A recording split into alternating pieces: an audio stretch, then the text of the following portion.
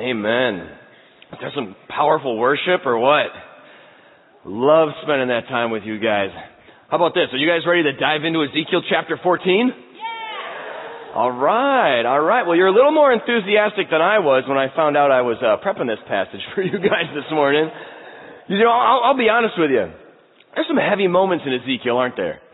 There's some stuff in here that is hard to take in, it's hard to understand, and it can be a little bit like, man, why don't we flip just a few of these pages and let's get to like Luke 1 or something. Let's talk about when Jesus was born. It's something a little more lighthearted because, you know, I opened this passage a few weeks ago and say, well, let's just get, let me get an idea of what this is about. Let's see here. Well, the subtitles say, idolatry will be punished. Judgment on persistent unfaithfulness. Well, hey, we're going to have fun this morning. And, you know, sometimes I think we almost need an alternate title for a chapter like this. Because, you know, the titles that are in here are not inspired like the text itself is. And I kind of like some of these TV shows or some of these movies that give you like two titles. Like Rocky and Bullwinkle used to do this all the time. I watched a ton of Rocky and Bullwinkle because, hey, if my dad likes it, I like it. And they would always do something like, tune in next time for The Snowman Cometh. Or, An Icicle Built for Two. Or a famous one is Dr. Strangelove. Well, what's that about? Or, How I Learned to Stop Worrying and Love the Bomb. Gives you just a little bit more of what might be happening here. But here's the deal. When we come to something like Ezekiel, you know, when we're reading about judgment, let's be honest, we don't want to pull any punches that God would not pull. We don't want to sugarcoat anything that God would not sugarcoat. We don't want to miss how sincere God is about wrongdoing. At the same time, we don't want to miss the undercurrent of His heart that is flowing through these chapters. So maybe an alternate title for this might be something like, you know, Judgment for Idols, or Why God is a Better God Than a False God. I don't know. But what I do know is that we're going to see a theme running through chapter 14 this morning, that God wants to seize my heart so that I can see His heart. God wants to seize my heart so that I can see His heart. And in this chapter, God is going to seize our hearts by essentially giving us a spiritual cardiogram, doing some heart tests on us, and then letting us see His heart for us through 4 examples of judgment and 4 examples of mercy.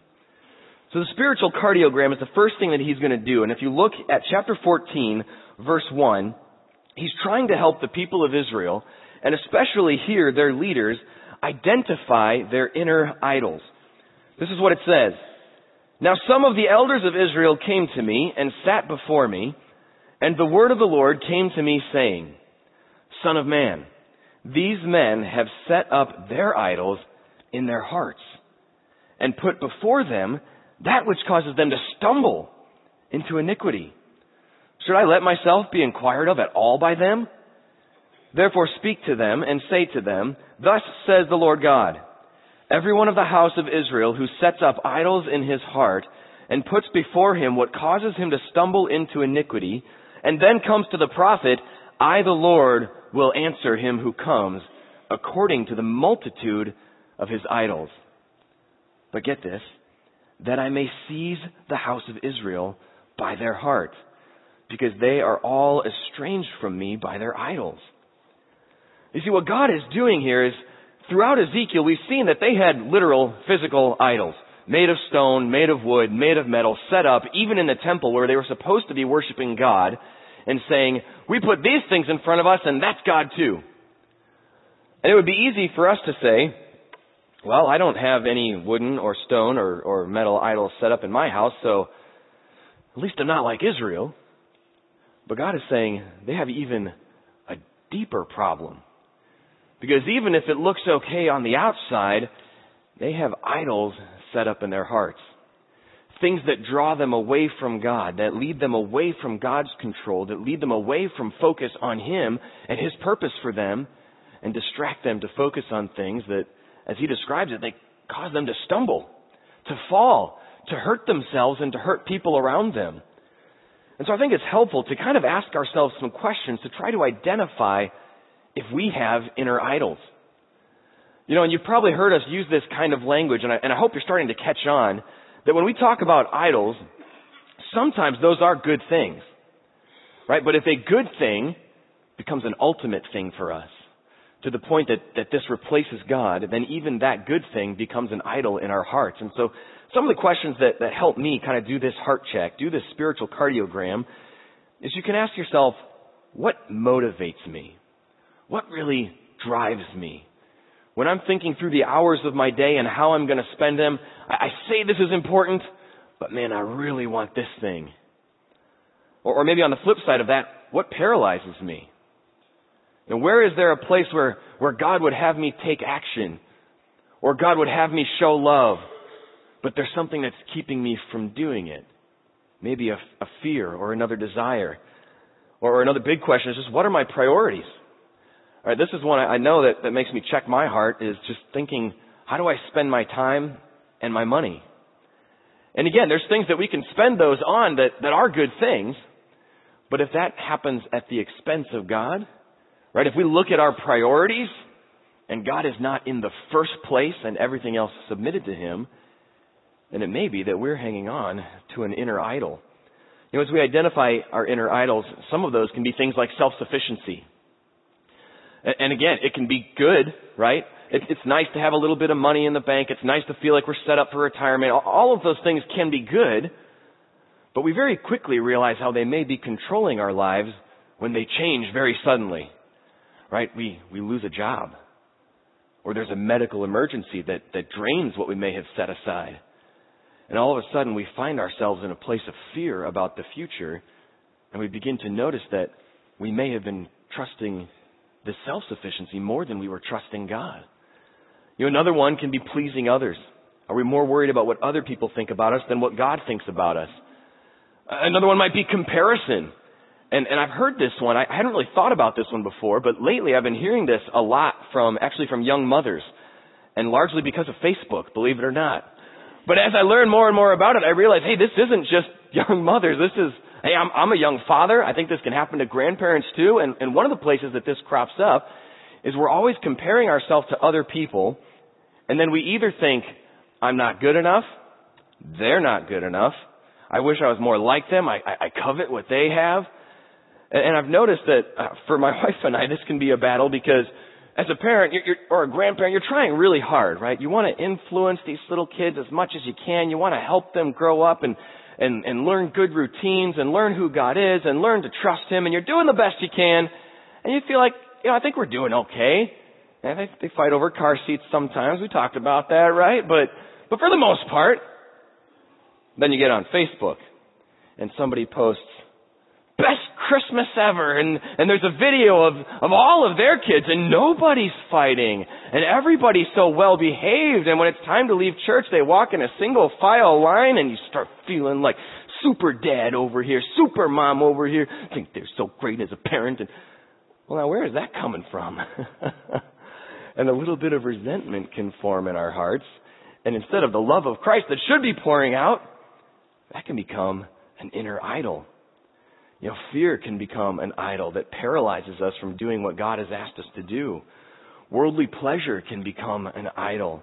You know, things that we know we need to let go of that don't please God, but they please us, and that makes it hard to let go. You know, loving money, loving success, prioritizing those things over family, loving others, generosity. These all can become idols.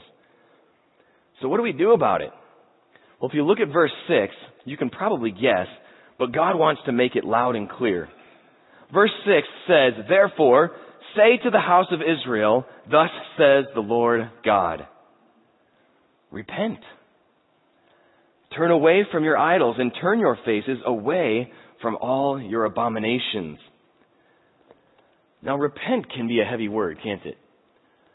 There's a lot of emotional baggage that can be packed into the word repent. Because often when you picture that word, you picture maybe somebody up here yelling at you, right?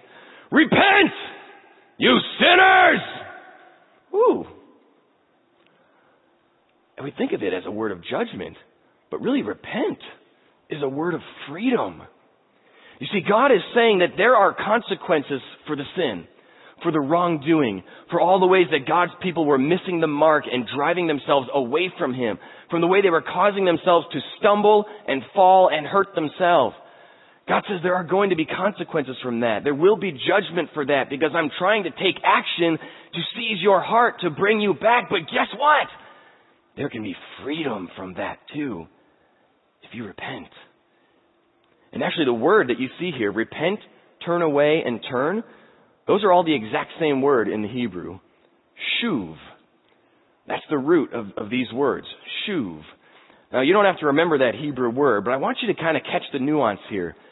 Because what that word means is to turn back, to turn away, and it's really a literal, physical process of turning. So if they were using this word in common language, you might hear somebody say something like, oh yeah, I was headed over to the Kroger the other day, and I got like halfway there and realized I forgot my wallet. So I had to shuv and go get it. It's that literal of a word. That's the way that they would use it. But God chooses to use it here to give us that picture. Because whether we have set idols in front of ourselves physically or set them in front of ourselves in our hearts, God is saying, repent. Turn away. But the third time, I think, gives it even a little bit more nuance. Because there's almost this sense that God wants to make sure you heard it just exactly how important this is. So repent, turn away. Sometimes we turn, but just looking back a little bit because I really liked that thing. Or maybe I really hated that thing about myself, but it's just hard to let go of. And God says, and turn your face away. Complete turning around. Away from the things that cause us to stumble and cause us to fall. You know, for comparison, quite honestly, that might mean no more Facebook. Something as simple as that. Sounds like, wow, I mean, that's a little bit of overkill. Hey, if Facebook gets in front of me and causes me to stumble, then Facebook isn't worth it. You know, that may be something different for you, but, you know, for worldly pleasure, you know, for all the ways that we can get trapped in the importance of our physical appearance. You know, what is it that you need to set aside so that you don't stumble into that? Or guys, if it's the worldly lust that faces pretty much every man, you know, it may be getting that internet accountability, you know, getting a mentor or an accountability partner who can encourage you to be pure. You know, for money or for success. You know, I know one for me, the antidote every single time that I'm either too worried about money or too excited about money. And either of these things can lock into here and you start to count on the money, right? I know the antidote for me every single time is it's time to give some money away. Right? Generosity, you know, is the cure for that. To say, if this thing is getting in front of me, if this is going to cause me to stumble, I need to do something to let go of that, to remind myself that I don't trust the money. I trust God. And just to give some of that away. You see, whatever it looks like, and you know, yours may not be on this list, but as you're talking to God about this, you say, God, whatever is in my heart that isn't you, I want you to rip it out. I want to turn away from that. I want to replace that. Because here's what happens if we don't. If you look at verse 7, God is going to describe the way that this goes for the people who had the idols set up in their hearts. It says, for anyone of the house of Israel, or of the strangers who dwell in Israel, who separates himself from me and sets up his idols in his heart, and puts before him what causes him to stumble into iniquity, then comes to a prophet to inquire of him concerning me, I, the Lord, will answer him by myself. I will set my face against that man and make him a sign and a proverb. Like God's going to make an example of him. And I will cut him off from the midst of my people. Then you shall know that I am the Lord. Right, this has been a recurring theme of God's all through this book, that we shall know that He is the Lord. And if the prophet is induced to speak anything, I, the Lord, have induced that prophet, and I will stretch out my hand against him and destroy him from among my people Israel. And they shall bear the iniquity. The punishment of the prophet shall be the same as the punishment of the one who inquired. You see, this is the reason that we don't want to pull any punches that God isn't pulling. And we don't want to sugarcoat anything that God isn't sugarcoating. Because that's part of the problem that the people of Israel were having in Ezekiel's day, is that they would come to a prophet who would say, don't worry about it. God's not really that angry. He wouldn't really do this to Jerusalem. It's going to be okay. And essentially making it easier for people to continue to stumble and hurt themselves. But can we just all agree in this room this morning, we don't want to do anything that would make it easier for each other to stumble and hurt ourselves and hurt the people around us. Are you with me on that one? Thank you. I mean, that's part of why we know we've got to go through books like this. We've got to study stuff like this, and we've got to take this seriously because we want to make it easier to encourage one another to turn back to God. All right, that's the purpose that he has here. In fact, if you look at verse 11 at the bottom of that section, this is what God says that he's doing here. That the house of Israel may no longer stray from me, nor be profaned any more with all their transgressions, but that they may be my people, and I may be their God, says the Lord God. In fact, if you pull up verses 5, 6, and 11 together, I think this is where you see those alternate titles, that theme that is running through this passage, because God is giving you the purpose for which the judgment is coming. In verse 5, he said that I may seize the house of Israel by their heart, to take us back, so that we repent, turn away, so that we no longer stray, right? That we no longer battle and fail and hurt ourselves with our wrongdoing, but that we may be his people, that he may be our God. It's the same kind of language that he uses throughout all of Scripture, even to describe the eternity that we will spend with him, that we will be his people and he will be our God in this perfect relationship with him. Maybe that's another alternate title. God's heart, to take back God's people. You see, that's his purpose here. And in fact, in the second half of the chapter, we get another whole layer of the way that God is using judgment and mercy to show us his heart. And in the second half of the chapter, we'll see how we can see God's heart in judgment and mercy. And he begins in verse 12 with 4 examples of judgment. And these come one after the other, and they begin to build on each other. And you see what he says here. The word of the Lord God came again to me, saying, Son of man, when a land sins against me by persistent unfaithfulness. You see, Ezekiel's people had been warned time and time again. They had heard prophecy after prophecy. They'd been given opportunity after opportunity, and they continued to turn their backs on God and to set up these idols in their hearts. And so he says, when a land sins against me by persistent unfaithfulness, I will stretch my hand out against it. I will cut off its supply of bread, send famine on it, that's one, and cut off man and beast from it. Even if these 3 men, Noah, Daniel, and Job, were in it, they would deliver only themselves by their righteousness, says the Lord God. If I cause wild beasts to pass through the land, that's 2, and they empty it and make it so desolate that no man may pass through because of the beasts, even though these 3 men were in it, as I live, says the Lord God, they would deliver neither sons nor daughters. Only they would be delivered, and the land would be desolate. Or if I bring a sword on that land, that's 3, and say, sword, go through the land, and I cut off man and beast from it. Even though these 3 men were in it, as I live, says the Lord God, they would deliver neither sons, not even daughters, but only they themselves would be delivered. Or if I send a pestilence into that land, that's 4, and pour out my fury on it in blood, and cut off from it man and beast. Even though Noah, Daniel, and Job were in it, as I live, says the Lord God, they would deliver neither son nor daughter. They would deliver only themselves by their righteousness.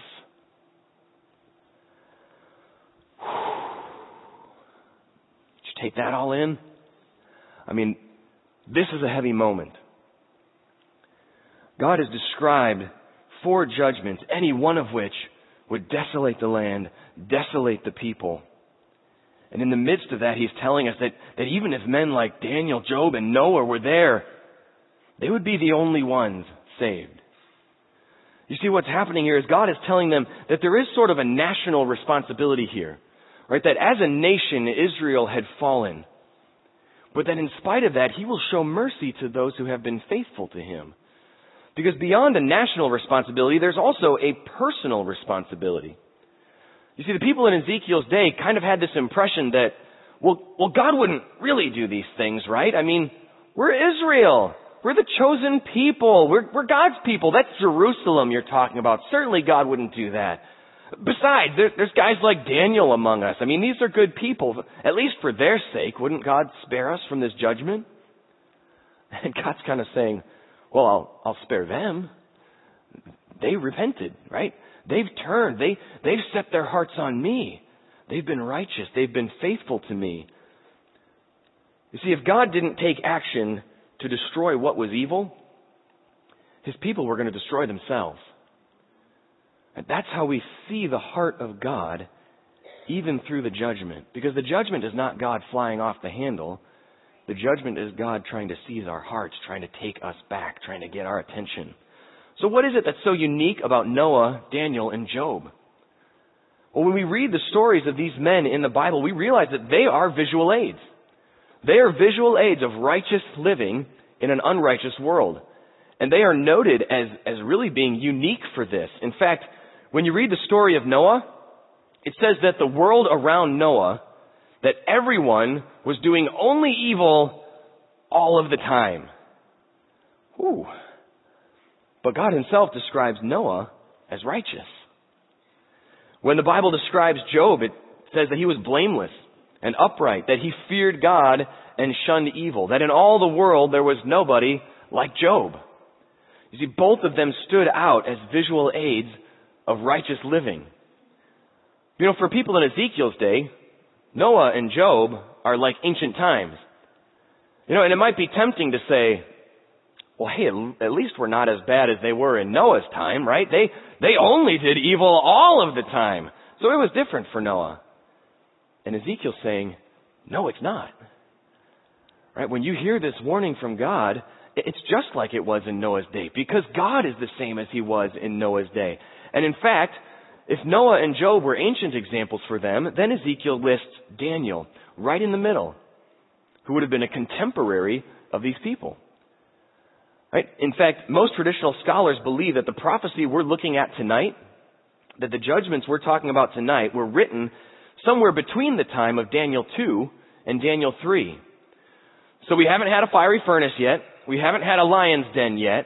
And yet, we have seen that Daniel, somebody who was faithful to God, who was also taken into captivity because he remained faithful to God, even in an unrighteous world, had been elevated to second in command over all of Babylon.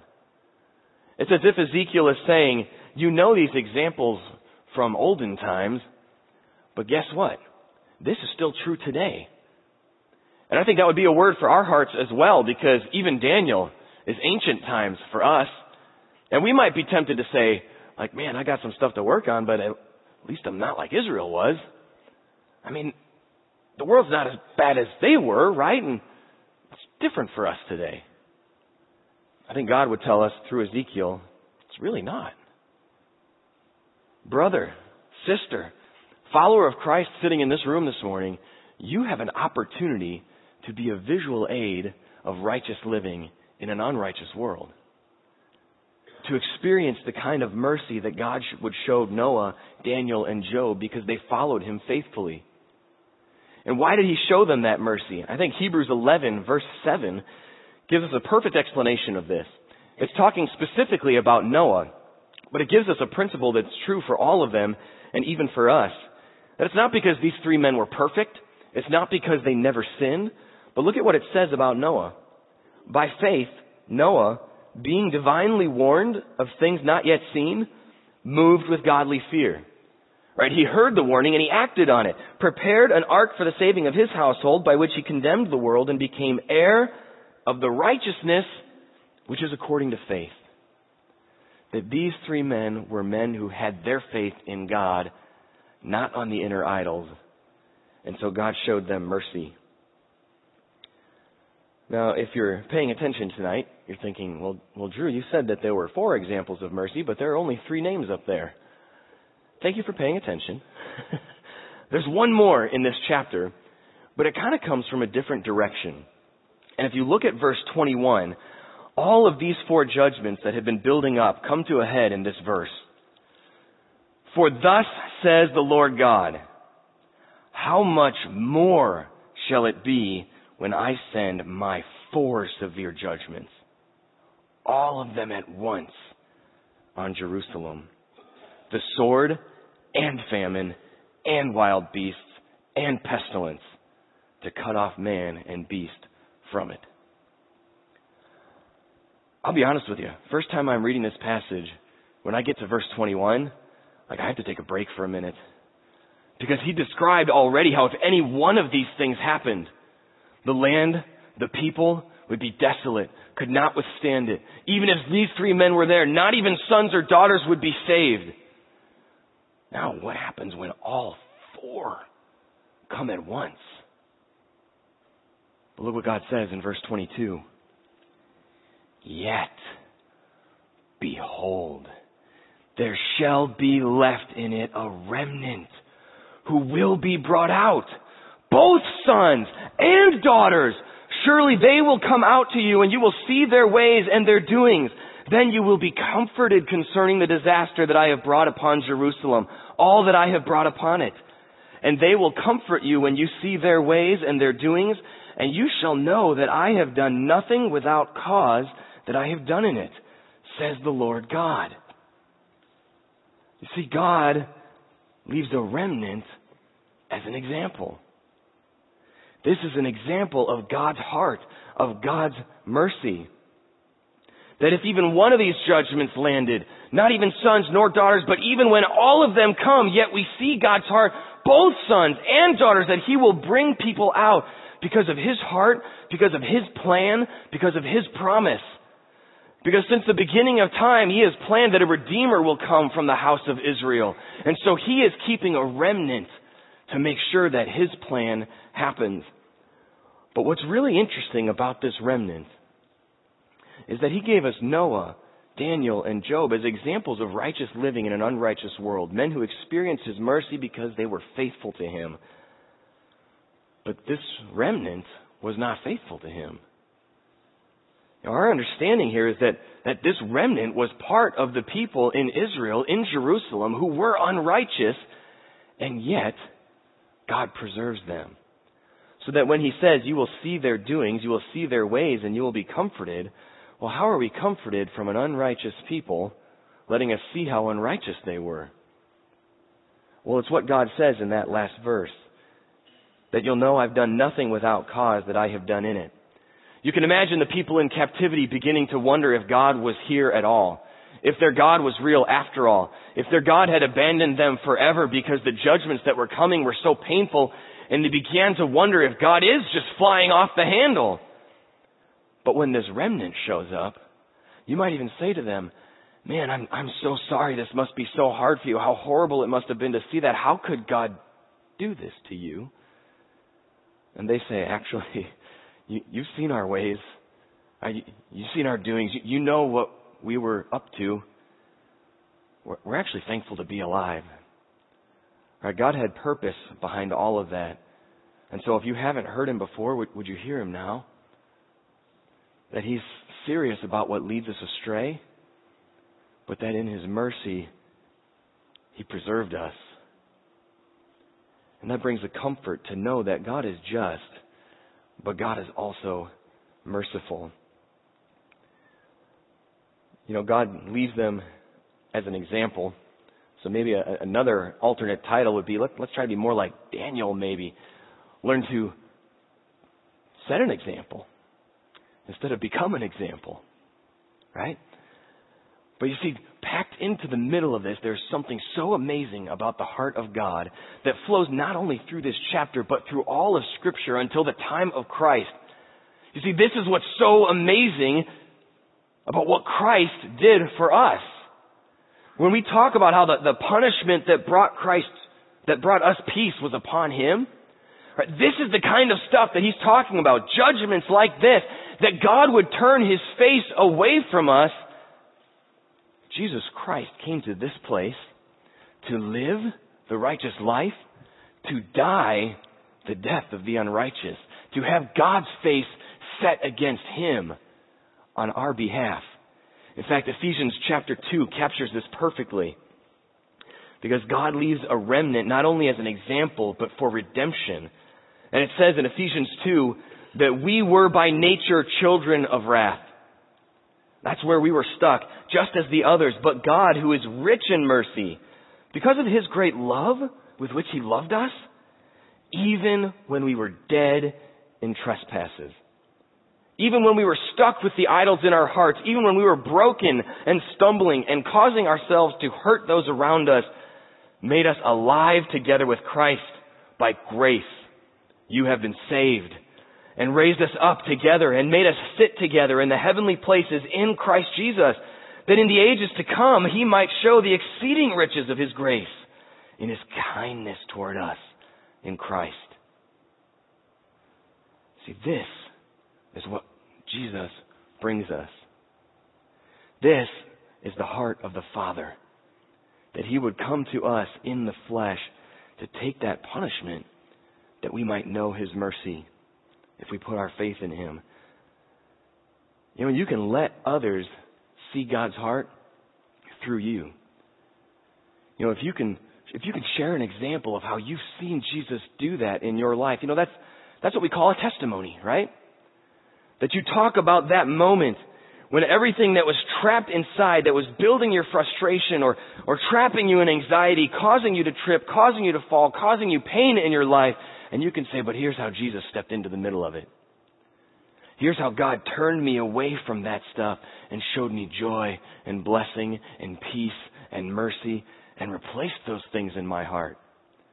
You know, I heard a story like this just a couple of weeks ago. A guy in my small group shared a video with me of Deion Sanders, football player, giving his testimony. And I'll be honest with you, I don't like Deion Sanders a whole lot because he has 2 Super Bowl rings that came against my team. But when I saw this video, I mean, it totally changed the way I thought about him. He actually stood a couple weeks ago right here in Cincinnati, standing out in front of the condo that he lived in when he played for the Reds, and made this video talking about how really success, fame, money had become his idol. How he had the Super Bowl rings, and he had the money, and he had the success, he had the fame, and everybody loved him. He had a wife and kids, and it all started falling apart. His wife was leaving him. She was trying to take the kids with him, and all of a sudden, all the money, all the rings, none of it meant anything, and he was broken. And how the darkness was closing in on him, and how he realized that these were the things that had been controlling his heart until right there in that condo, right here in Cincinnati, he found Jesus, who could set him free. But you know, it's not just that one-time testimony. It's not just the first time that we find Him, but I think that there's a lot of power in what you might call like a daily testimony. That yes, this is the moment when it all started, but I still had a lot to learn. Are you with me? And I can tell you dozens of stories like that in my own life, where it's like, this is the moment that God got a hold of my heart, and then this is the moment that He identified another inner idol, and He had to rip it out, and that was painful. But I can tell you about victory because of that. I can tell you that God is who He says He is, that Jesus can do what He says He can do. You know, and fear is one of these for me. Fear is one that threatens often to be an inner idol in my heart, to paralyze me and keep me from doing what God might ask me to do. And when we can share that story of victory to help others see God's heart, then we help them find the same freedom. You know, I might ask you, what story of victory can you share to help others see God's heart? You know, I try to share those stories when I get a chance, especially with my kids. Like, I hope that they can learn things from me that I took too long to learn. And I've got one of my boys, just a little guy, but he's dealing with fear right now. And this never happened before. But all of a sudden, every time we go to bed, it's like, yeah, but Dad, like, what about dragons? And what about wolves? And what about tornadoes? And what about floods? And it's like he can't sleep. I mean, this is real for him. That he's so worried about what will happen while he's asleep, or what's going to happen tomorrow. You know, or I'll get these texts like, did you make it to work okay? I'm like, well, yes? Okay, good, because he's worried about you. And so to be able to get down with my son and say, yeah, maybe this is genetic, I don't know. But son, I know how you feel. Like, I'm not worried about dragons, but there's stuff that causes me fear too. son, let me tell you how Jesus helps me. Let me give you the verses that I read when I'm caught in that place. Let me tell you the things that I talk to God about when I'm stuck there. And you know what? Let's read that verse right now. How about we pray together right now? And you can imagine the power when he begins to learn to do that. But not just our kids. You know, maybe it's somebody that I work with. And I can see in them that anxiety, they may not want it to, but it's become an idol in their heart because it's controlling them more than God is. And I can say, hey, nothing personal, but I think I see something hurting you that has hurt me before. Can I tell you about freedom? You know, and for some people it might sound a little weird when you start telling them, Jesus gives me freedom. And I know that might sound like voodoo magic or something weird. But can I just share with you, like, what God has said to me and how He's set me free from that kind of stuff. And those daily testimonies let other people see God's heart. So think for yourself, what story of victory can you share to help others see God's heart? And it may be that you don't have a story of victory yet. You can go ahead and bring up that slide. It may be that there's still something that God needs to pull out of here to show you where He can give you victory. It may be that today is the first time that you say, Jesus, I think I've had other stuff controlling my life, but I want it to be you instead. So that I can turn from self-sufficiency to relying on God. That I can turn from pleasing others to pleasing God. That I can turn from comparison to understanding my identity in Christ alone. That I can turn from worldly pleasure to pleasing the Spirit. That I can turn from loving money and success to loving God and others. So that I can experience the victory and share it with someone else. Because God wants to seize our hearts so that we can see His heart and help others see His heart. And so maybe a good alternate title for this passage is Judgment on Idols and Unrighteousness, or How I Learned to Stop Stumbling and Love the Lord. Would you pray with me? Father God, you are good to us. You are faithful even when we are unfaithful. But Lord, I pray that even here and now this morning, if you are resting a hand on our hearts to say, I see this thing and I know that it hurts you and I know you want freedom and I can give you freedom, God, that we would hear you, that we would be willing to do the hard work that it might take to be freed from that by you. God, that you would seize our hearts so that we can see how much you love us. God, I pray your grace over every person in this room in the name of Jesus Christ. Amen. I want to thank you all for coming this morning. You know, if you've got any questions about something that you heard this morning or something in the message, hey, please come and find me. I'm usually down front or back by the hearth room. And if this is your first time with us today, the hearth room is the third door on the left. The door is standing open, and we'd love to get to know you, put a name with the face, and just find out more about you. Thank you for coming this morning. You're dismissed.